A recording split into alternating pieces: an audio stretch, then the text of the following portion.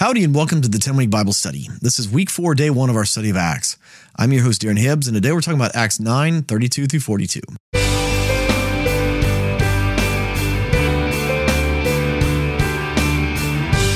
Welcome back to the 10-Week Bible Study. Again, I'm your host, Darren Hibbs. Would you join me as we pray before we start today? Lord, would you open our eyes and our ears to hear what your word is saying to us? Open our eyes, open and reveal scripture to us today. We want to encounter you through your word. In Jesus' name we pray. Amen. With that, let's jump into God's word. I'll be reading today from the NIV. This is Acts 9, starting in verse 32. As Peter traveled about the country, he went to visit the Lord's people who lived in Lydda. There he found a man named Aeneas, who was paralyzed and had been bedridden for 8 years.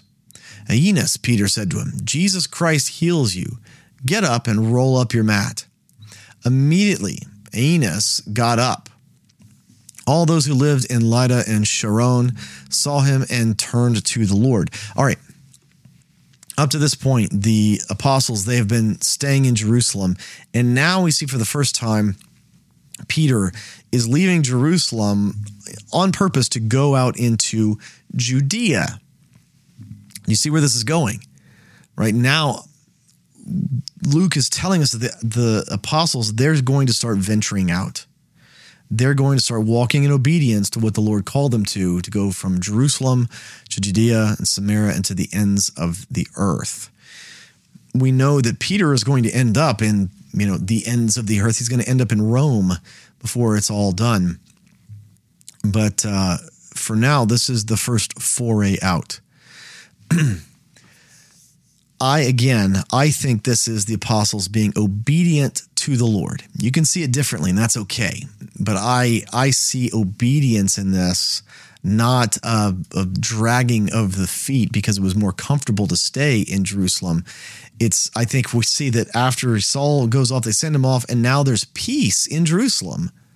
And now that there's peace, that's when the apostles decide to start going out again. I see more obedience than I do disobedience to the call of the Lord. We have to remember that the Lord has been speaking prophetically to Peter and these guys incredibly well. I mean, he's been leading them prophetically in just amazing supernatural ways. So I find it very hard to believe that these guys were being disobedient and not going out sooner than the Lord would have wanted them to. Verse 36. In Joppa, there was a disciple named Tabitha. In Greek, her name is Dorcas. She was always doing good and helping the poor. About that time, she became sick and died, and her body was washed and placed in an upstairs room. Lydda was near Joppa, so when the disciples heard that Peter was in Lydda, they sent 2 men to him and urged him, please come at once. Peter went with them, and when he arrived, he was taken upstairs to the room. All the widows stood around him, crying and showing him the robes and the other clothing that Dorcas had made while she was still with them. I find this very interesting. They're actually asking, Peter to come and do so. I don't know if they're actually asking Peter to come and pray for him to be raised from the dead. Maybe they're just thinking, we want you to come here and perform a funeral. I don't know exactly what they were bringing him to do, but it sure does almost seem like they wanted him to pray for her to be raised from the dead. Maybe he's done it before. It wouldn't surprise me at this point. All of the things that Luke has told us that Peter's done. And remember, Luke is leaving out a ton of stuff. The miracles and the things that he's putting in are things that are part of the main narrative that he's weaving, right? He's left Peter for a while. We come back to Peter, and this storyline that he's telling us now, it has to do with what's going to happen moving forward. It has to do with Paul. It has to do with Paul's call to the Gentiles. All of these things are instrumental to Luke's narrative. I believe there's tons of other stuff going on. So it's not outside of the realm of reality that Peter has already raised a few people from the dead, and the other apostles have too. And they're like, hey, come here. Like, this was a good woman. Raise her back to life. Right. And I almost get that sense that that's what they're asking him to come do. Now, maybe they're just asking him to come do the funeral. I don't know. But I really do get this sense that Peter is not new at raising people from the dead at this point. Verse 40. Peter sent them out of the room. He got down on his knees and prayed. Turning toward the dead woman, he said, "Tabitha, get up." She opened her eyes, and seeing Peter, she sat up. He took her by the hand and helped her to her feet. Then he called for the believers, especially the widows, and presented her to them alive. This became known all over Joppa, and many people believed in the Lord. I mean, this is miraculous, right? So Peter heals the first guy, is lame, and everyone in the area comes to know the Lord. He raises Tabitha, Dorcas from the dead, and everybody hears about this. They come and they believe in God, right? These are these supernatural things that's giving them boldness, and he's preaching with boldness, and people are getting saved.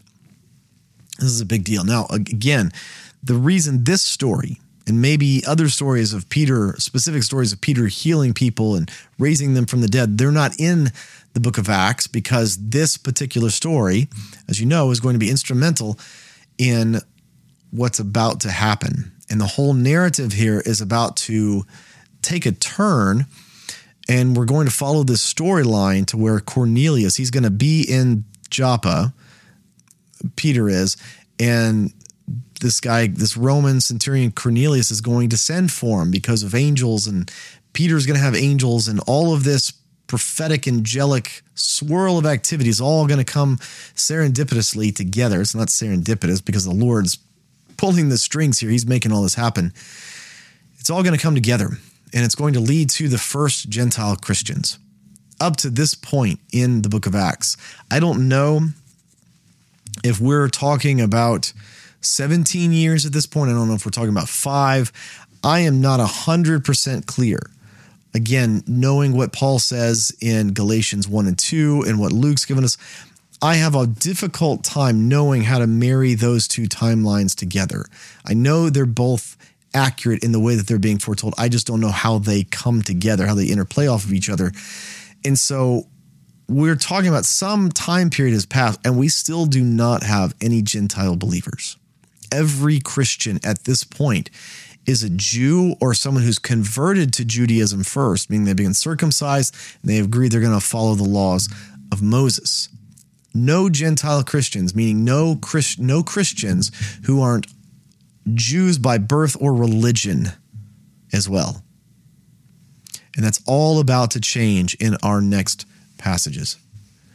For the 10-Week Bible Study, I'm your host, Aaron Hibbs, and I can't wait to see you next time. Hey, thanks for tuning into the 10-Week Bible Study podcast. If you've enjoyed this podcast, would you consider leaving a review for it on your podcast app of choice? It really helps other people find out about this podcast, and my heart is for people to fall in love with God's Word. Thank you.